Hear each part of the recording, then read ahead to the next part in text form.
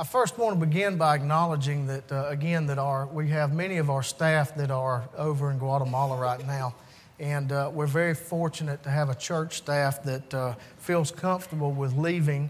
And there's 15 of them in all, but particularly Pastor Brian and Janet and all of those that went, Joby and Will. We're very fortunate, and we are experiencing a time where a lot of us where we may not realize it or not, we're experiencing a time in our church of peace and harmony. And until you've been through some of those storms in a church, you don't really value that too much. But there is a spirit of unity, and we know that out of turmoil a lot of times comes revolution, but out of peace and harmony comes a revival. And so we have those things in place in our church that is very much part of that prayer. And we are in that place where there is peace and harmony. And I always encourage folks to remember your pastor and your staff. A pastor who loves its congregation, always remember them each day on your bended knee. This morning I might pose a question to begin with of why are you here? For some of you, or for many of you, it may be out of some obligation, maybe to God, maybe an obligation to your parents, maybe some kind of public expectation and some form of need. But I'll speak today of an obedience that calls us to answer the deeper questions of our hope and glory. And it's my desire that we would all search for that time and search for that obedience that God desires. This message today will come from 1 Kings. And 1 Kings covers just over 100 years, from the end of King David's reign through the divided kingdom and all the way down to about 853 BC. But this message comes from a point in time almost 3,000 years ago. But there's still so many lessons that we can learn from those prophets of Israel, and lessons that are just as significant in the lives of the people in the church today. So as we look at this, and we want to look at these words as a time of what our obedience to God is, and how we may recognize that purpose of what we are to obedient to God about. But before I begin with the focal passages about Elijah, I want to share with you some of those things, those events that led up to a time in Elijah's life wherein he was asked that all-important question of, why are you here? And the events that lead to Elijah's more profound examination of his obedient faith. So as we begin, I start with a summary story out of in 1 Kings around the 16th and 17th chapter, which is that around 874 BC, a man named Ahab became king of Israel. And at this time, the kingdom was divided into the north and the south. Israel in the north was composed of 12 tribes, Judah in the south composed of 2 tribes. Ahab was the 8th king of Israel, and a poor king he was. He married a woman named Jezebel, and she got Ahab to worshiping these false gods, these gods of Baal. And so he set up an altar to Baal, and he set up a pole to Asherah, a goddess. And so he began to worship those things and was drawn away. And again, he did more to provoke the Lord than any king had before him. But Elijah the prophet was sent to confront, not to comfort. And so Elijah the prophet of Israel was sent to Ahab to pronounce a drought. And during that time, only by Elijah's word would there be rain, or would there be no rain. The Lord sent him away during that time, and he sent him away to a place where the ravens fed him meat and bread in the morning and meat and bread in the afternoon as he drank from a brook. Elijah was gone for some period of time, and after approximately 3 years, which time Jezebel was killing all the prophets of God that she could get her hands on. So when Elijah returns, he returns with rain, but he returns with so much more as well. And when he comes back, he delivers a rebuke to Ahab, and he says, gather your 450 prophets of Baal and your 400 prophets of Asherah, and meet me at Mount Carmel. And that is the place where, by faith, Elijah tells him, says, bring 2 bulls. Because you're going to sacrifice one for your so-called God, and I'm going to sacrifice one. And so by faith, he takes, and those prophets of Baal, they take their sacrifice, their bull, and they prepare their altar and their wood, and they put the sacrifice on it. And then they prayed to their God. From morning till past noon, they danced and they prayed. Elijah had a little fun along the way because there wasn't nothing going on. There wasn't nothing happening. And Elijah says, well, maybe you need to dance harder. Maybe you need to pray louder and shout a little louder. Maybe your God is away. Maybe he's busy. Maybe he's asleep. He's not answering. And so they did. They danced harder. They prayed louder, and absolutely nothing happened. They even cut themselves so that their own blood would flow on their sacrifice, and nothing happened. So then it was Elijah's turn, because again, the whole point of this was that Elijah would turn the hearts of Israel back to God. So by faith, he takes and he builds an altar out of 12 stones representing the 12 tribes of Israel. And upon that, he places the wood and he places the sacrifice. And then he prays to the God of Abraham, Isaac, and Israel. And he says, Lord, accept this sacrifice that their hearts may be turned back to you.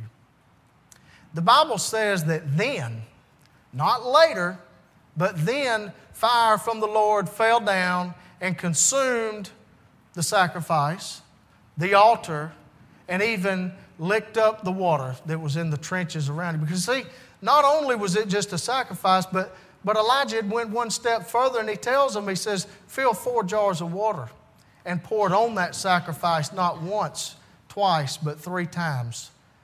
So the water had flowed over the sacrifice. And when God accepted that, and it consumed that altar and that water, the people of Israel fell face down and worshiped the Lord God of Israel.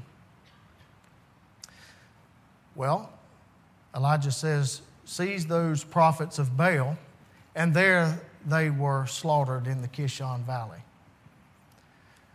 Jezebel, of course, gets word. Ahab, he's scared. He runs back to Jezebel, who obviously is calling the shots here. Runs back to Jezebel and says, look what Elijah's done. He's killed all your prophets. Of course, Jezebel wants Elijah dead now. Elijah flees for his life. And along that trip of 200 miles for 40 days and 40 nights, an angel feeds Elijah. Till he gets to this point where God led him to at Mount Horeb, which is also known as Mount Sinai, that place where Moses first saw the burning bush. And so here we're going to find Elijah in 1 Kings, if you will, turn with me to 1 Kings in chapter 19. If you don't have your Bible, the Pew Bible there in front of you, it's on page 324 is where you'll find 1 Kings in chapter 19.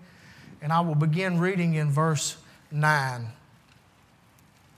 says, and the word of the Lord came to him. What are you doing here, Elijah? He replied, I have been very zealous for the Lord God Almighty. The Israelites have rejected your covenant, broken down your altars, and put your prophets to death with the sword.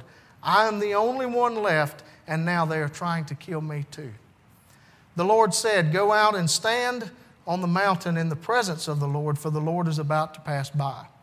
Then a great and powerful wind tore the mountains apart and shattered the rocks before the Lord. But the Lord was not in the wind.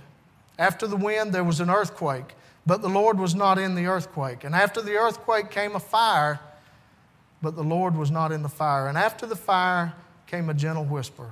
And when Elijah heard it, he pulled his cloak over his face and went out and stood at the mouth of the cave. Then the voice said to him, what are you doing here, Elijah? Let us pray. Dear Heavenly Father, we thank you so much for the reading of your word, Lord. We thank you so much for a people who are obedient to you, that reach out and take these words and, Lord, just apply them to their heart. Lord, we pray you so much this morning for our staff and our members who have gone to Guatemala, Lord. We just pray that wherever they are this very morning, that they are lifting up and praising your name, and that a mighty work may be done through them. Lord, we love you. We praise you in your most precious name. Amen. How do we know what God wants? God's question to Elijah was, why are you here? And the word says that in verse 4, it says that Elijah fled and he was wanting to die. He had had enough, but God's purpose for Elijah was not over, because God knew that Elijah was indeed obedient. So he brought Elijah here to Mount Sinai, and you can read the words here and almost detect that God is ready for Elijah to stop wallowing in his self-pity and feel God's presence no longer in God's mighty ways, but in His quiet ways.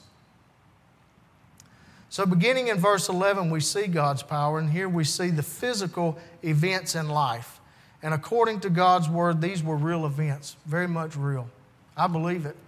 I believe what God's Word said about what happened, not only at Mount Carmel, but at Mount Horeb as well.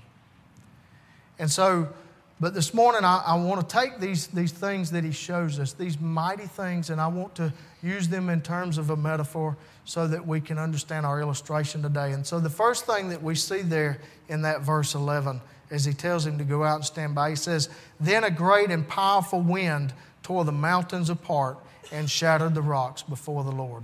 You know, when I think of this and as I studied this, I thought of how much the winds of change in our life, and how often we think of the things that happen around us in everyday life. When the wind comes, you know, those changes that come. Well, some of that is part of those winds of change that move us out of our comfort zone. You know, God has ways of moving us, and sometimes change occurs, and then we move out of our comfort zone. Sometimes it's a part of that aging process. As we come closer to that day of appointment, sometimes those winds of change come. As we look at our profession, sometimes we think we are so secure in what it is that we do in life. But winds of change come even in our professions, don't they? And then, of course, in our relationships with one another, there are always changes because we change as people. I think of the changes that occur in a church, in the life of a church. Sometimes those winds of change, what they do is they tear down what we call traditions, not necessarily that which is grounded in God's Word, but just our regular traditions. But whatever it is, so many times these winds of change, they make us apprehensive in life, and they upset our ways and our relationships with people. But sometimes change just happens, and perhaps God isn't necessarily showing you through those change so much of anything. The next thing you see in verse 11 is the earthquake. These are earth-shaking events. These are those things that happen in life that have a tendency to be a little more critical to our lives. And that may be where death may occur, where the loss of a loved one, things that absolutely change the way that we do. And so many times, those earth-shaking events that occur, they upset our balances.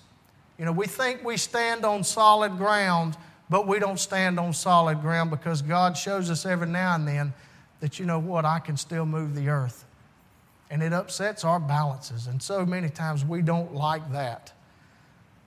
They may be worldly events. So much has changed since 9/11, and those were truly earth-shaking events for our country. They have upset our financial stability. And so the way that we go about and the way that we live henceforth is just a little bit different. Those events upset the balances we have in our life. And then you see the fires. You see the fire. It says, after the earthquake came a fire. When I think of fire, many times what I think of is that which God is doing in our lives. Sometimes it's maybe through a song, maybe through one particular sermon. But unfortunately, those are not those fires that stay burning inside of us, but those passing fires. Sometimes those fires don't necessarily rekindle our spirit. They're just a flash in the pan. And we have all experienced those times in our life whenever we have experienced some sort of rededication, some sort of time that we said, you know what, Lord, I need to get back in church. I need to get back into Sunday school. I need to get back to Bible study.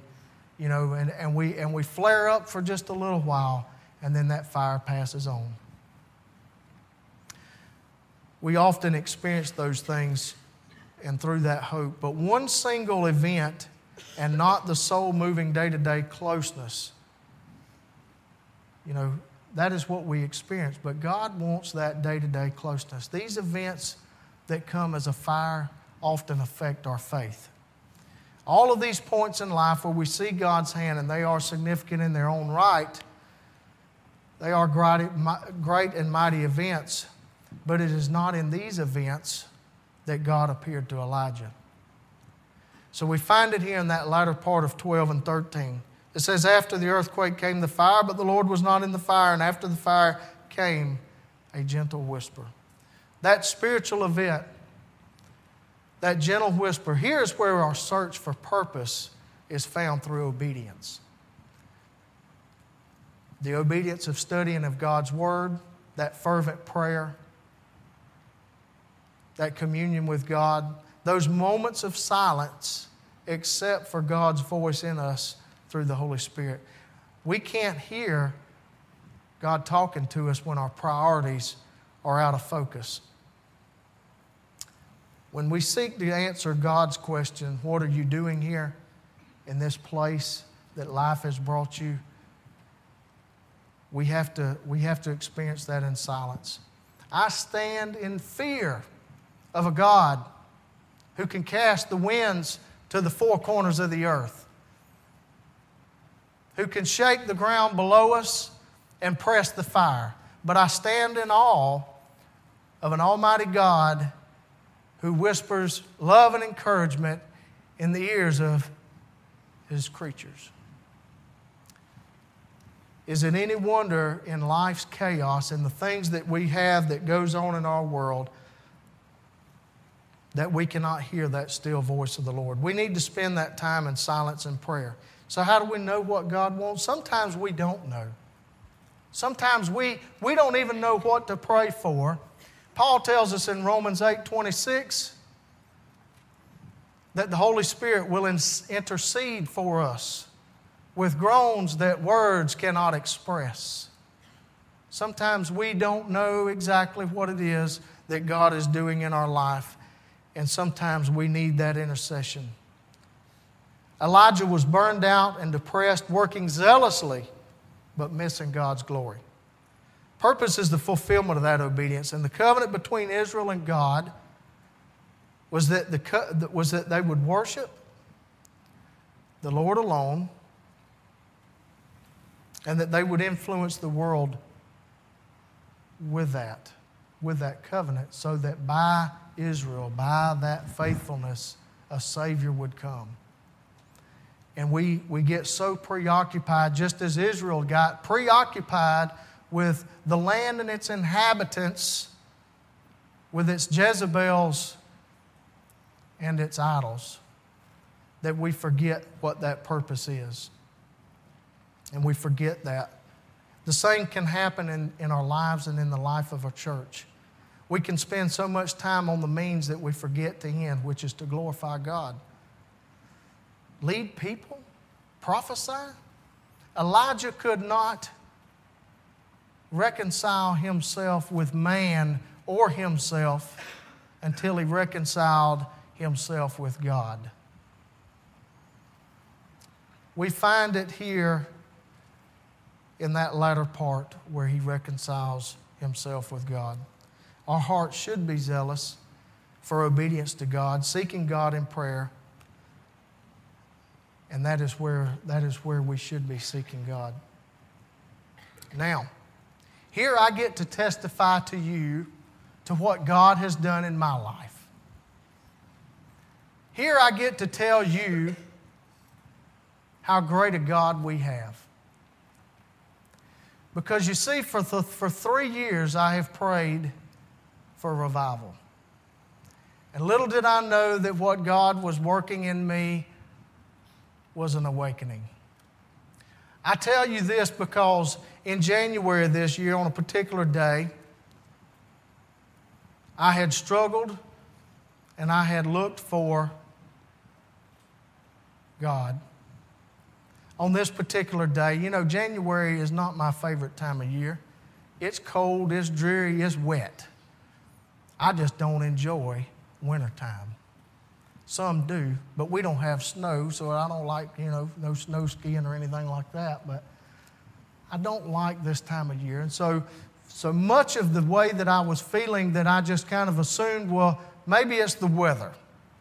You know, when this time of year, when it gets dark early, in January, and it's cold and it's damp. And so my spirit on this particular day was rather low. And as the day went along, because what I do in my work is I'm kind of the bad guy. I get to tell people no an awful lot. No, you can't do that. No, we don't have money in the budget for that. No, you're violating policy. So all of those things that I get to do at work is so many times a negative thing. And so as this particular day wore along, it got worse. A lot of tough decisions, a lot of experiences. And so on this particular day, as I felt low and as this fog entered my head, as this darkness surrounded my spirit, I said, Lord, if I can just make it home, if I can get home, I can get on some jogging clothes and I can get out and I can run. Because maybe if I get out and exercise and get my blood pumping, maybe my head will clear up. So I get out there and I change clothes, get home, and out the door I go. I go out and I run to the other end of the farm. Because my idea is maybe if I punish this body enough, my head will clear up, I'll take my mind off of my mind. And so as I ran, then I got on a bike and I rode, trying to really punish this body. And so as a late afternoon, I seen the sun sinking below the trees. I was experiencing fatigue. I was tired. So I go home and I kick back, and things wasn't much better. My head wasn't cleared, because it doesn't matter what we do in life. It doesn't matter the physical things that we do for our body. It is the spiritual things that God has to take care of. And on this particular day, as I went out, I came back in feeling no better. I remember one of the last things that I said out loud, because again, there was such fog, but I remember one of the last things I said was, I'm tired of being the bad guy. I felt like Elijah. I'm tired of being the bad guy. I'm the bad guy at work. I'm the bad guy at home. I'm tired of it. So I go to the only place of quiet in a house of 5, which is the bedroom, and I paced the floor. And I said, Lord, whatever this is that is bothering me, this spiritual warfare that's going on, because we wrestle not against flesh and blood. And whatever this spiritual warfare that's going on, Lord, I pray that you would take and put a hedge of protection around me and around my family, because I don't know what's going on here. I sat down, and with my head in my hands, the only other thing that came to mind was Romans 8:26. When we don't know what to pray for, when we don't understand what it is, the Holy Spirit will intercede for us. That's the only thing I could do. That's the only thing I know to do. Because I didn't have the words, I didn't have what it took to feel the presence of God. After a period of time, after some time had passed, it was as if my heart had been opened surgically, and certain sins came to pour forth out of my heart. You wondering what those sins are? See, that's another good thing about me. I get to come up here. If the preacher was up here fixed to confess sins, everybody would perk up. They say, uh-oh. All of my sins that I'm going to tell you about were sins of my heart. And they are sins that weave their way into each of our hearts. The first thing that came to my thoughts that I was convicted of first and foremost was that which every man struggles with and has struggled with since the fall of man in the garden, and that is the sin of pride. You see, because ever since that time that man fell in the garden, he has added layers of protection around his heart. Because no longer does he ever want to be a fool like he was made out to be in the garden. So he adds a layer of pride for protection. No longer does he want to be seemingly weak, either mentally or physically. And so he adds another layer of protection, another layer of pride in his heart. And no longer does he want to appear as fallible. And so he puts himself on the throne of his heart in place of God. And so there's another layer of pride. And those things have to be dealt with. Gentlemen, I'm here to tell you, pride cometh before the fall. And if you have pride in your heart and it has not been dealt with, you better pull it out, you better name it, and you better get rid of it. The next thing that came out of my heart was arrogance. I was spiritually complacent. And I'll tell you how arrogant that can be. When I say, Lord, I'm happy with where I am. I sit on the front row every Sunday. I'm a deacon. I teach Sunday school. Lord, how possibly could you grow my faith any more than where I'm at? How arrogant can that be? And ever since God has taken my faith and it has stretched it in many ways. In these 3 years of my prayer life, I have seen God stretch my faith in places and in ways that I never thought of. If you are complacent in your faith, you are exactly where Satan wants you to be, because you are not a threat to him.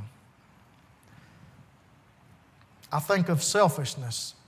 That selfishness came out of my heart. Selfishness doesn't have to be a great big thing. It can be a small grain tucked away into the deepest parts of the heart. When we say, well, look what I'm doing, I'm giving money to this group and to this church, and why Lord, I'm leading this Bible study, and why Lord, I'm doing all these things, and somewhere deep down in the bottom of your heart where that grain of selfishness is says, you know what, I'd just like to be recognized just a little bit. I'd like for somebody to say, good job. When we sit there and say that we are working for God, when indeed what we have is a grain of selfishness, just one is all it takes, that says that, you know what, I'd just like to be recognized. Are we truly doing it for God, or are we doing it for ourselves? Judgmentalness. I'm a believer that that the Holy Spirit gives every believer in Jesus Christ tools and equips them with an ability to do that which it needs to be done in God's kingdom. And I'm a believer that what I had learned long ago was one of the gifts that God had given me was that ability, that gift of discernment. When I can look in God's Word and I can see truth and I can see deception that Satan throws at us. And God's given me a gift to love that and to desire more truth and more wisdom so that I may discern for things in my life. But what Satan did is he took that gift, and he will do this. He'll take your gifts, your spiritual gifts, and he'll wad them up and rewrap them into something so much different. And what he did with my gift was he wadded it up and rewrapped it and put a name on it, and it was called judgmentalness. Judgmentalness. You see, Satan permitted me. He said, you know what? You need a little judgmentalness with that discernment there, Joe. He said, yeah, you got to be able to tell who's truly spiritual and who truly ain't, and who is worth your time and who is not. And so as we go through life, how many times have we been in Walmart and looked at somebody and thought to ourselves, they're not worth my time? How many times have we thought, you know what, I shared the Word of God with him one time, he rejected it. He rejected it, and he's just going to die and go to hell. And I'm sorry, there ain't nothing I can do about it, because we become judgmental in our attitudes and in our ways of dealing with other people, that judgmentalness. And then, of course, there's misplaced passions. I love football. I love politics. And I could talk and opine for hours about crime and punishment. I pretty much got an opinion on most everything. That's the only amen I got. But those things of which I was the most passionate about are not those things which God are passionate about. Those things which I would remember that I have stood and argued for hours about who a best candidate might be for something, or who may be the best football player, the best team. Those things that I was so most passionate about were not the things that God is passionate about.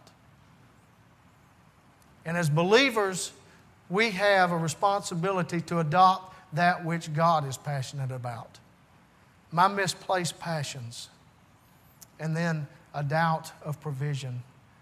Every one of us in here sometime or another doubted what exactly it is that God can do in our lives, and that doubt of God's provision. During this time that I had, that as I prayed and these sins, they came to be pulled out of me.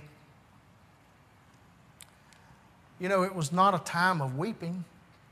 I wept many times as a child, and understanding, and along the way we weep. We think about when Jesus Christ died on the cross for our sins, what He did for us. But the neat thing about it is that as a believer, and when you're saved, God's already forgiven those sins. Jesus Christ died on the cross for the forgiveness of your sins. And that is sins that you committed. That is sins that you are committing, and those that you will commit. I am forgiven because of the blood of Jesus Christ. And so when I think of these things that I took, these sins that I took, that Satan had given me those threads, I took them and I wove them into the character of my life and of my heart. And they were just as much a part of me as anything. In fact, you could almost hear people say as I walked away from one of my passionate arguments of something, well, that's just Joe. That's just Joe. But we think about that. And then I remember that what it says, Luke 7:47. Luke 7:47, when Jesus says, "He who has been forgiven little loves little." The spiritual warfare that went on in my life on that particular day was one that the Holy Spirit was interceding for, because I had for so long forgotten what I was forgiven for, and therefore the love in my life was not where it should have been. When we have a judgmental attitude, it prevents our ministry. We cannot love because we have forgotten the forgiveness. And forgotten forgiveness because we do not hear the Holy Spirit speaking to us in our daily lives. I ask you again, what are you doing here? Some people are here because they need that forgiveness. Some people need to remember how much they have been forgiven for. Wow, look what God has done for me. We think about how much we are forgiven. And now that I can remember how much I've been forgiven, guess what? Now I can love more. As Christians, we know that mystery, that it is by grace that you are saved through faith, and that not of yourselves. It is the gift of God, not by works, lest any man should boast. And if the Holy Spirit calls, you must respond. Christ called men publicly. And as a public profession of faith is absolutely necessary as we identify with Christ and His bride, the church. And that by baptism in yon waters, not to be saved, but because you are saved, that you begin that journey along life's path to that process we know as sanctification.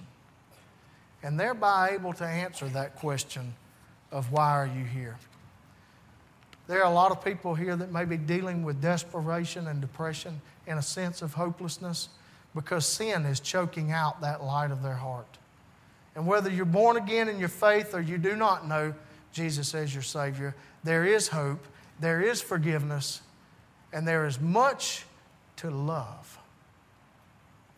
3 years ago, I began to pray for a revival for you. And little did I know that the awakening that God was preparing in my heart. But before we can revive this country that we so much love, before we can revive this church, we must be revived. As we begin this time of response, we invite you to come. The altar is open. There will be counselors in the back. As you come, as you take this time to think about what it is that you are to be obedient about, as we remember that there is such a time that we need to sit still and just be quiet and listen to what the Holy Spirit has for us. You know, when I look at this and I think about, you know what? The story of Elijah did not end here. He went on to mentor and to have a successor named Elisha. And in 2 Kings it records that Elijah was taken up to heaven in a whirlwind, escorted by chariots of fire. What a life of obedience to God and Elijah's purpose fulfilled. You come as you are led at this time.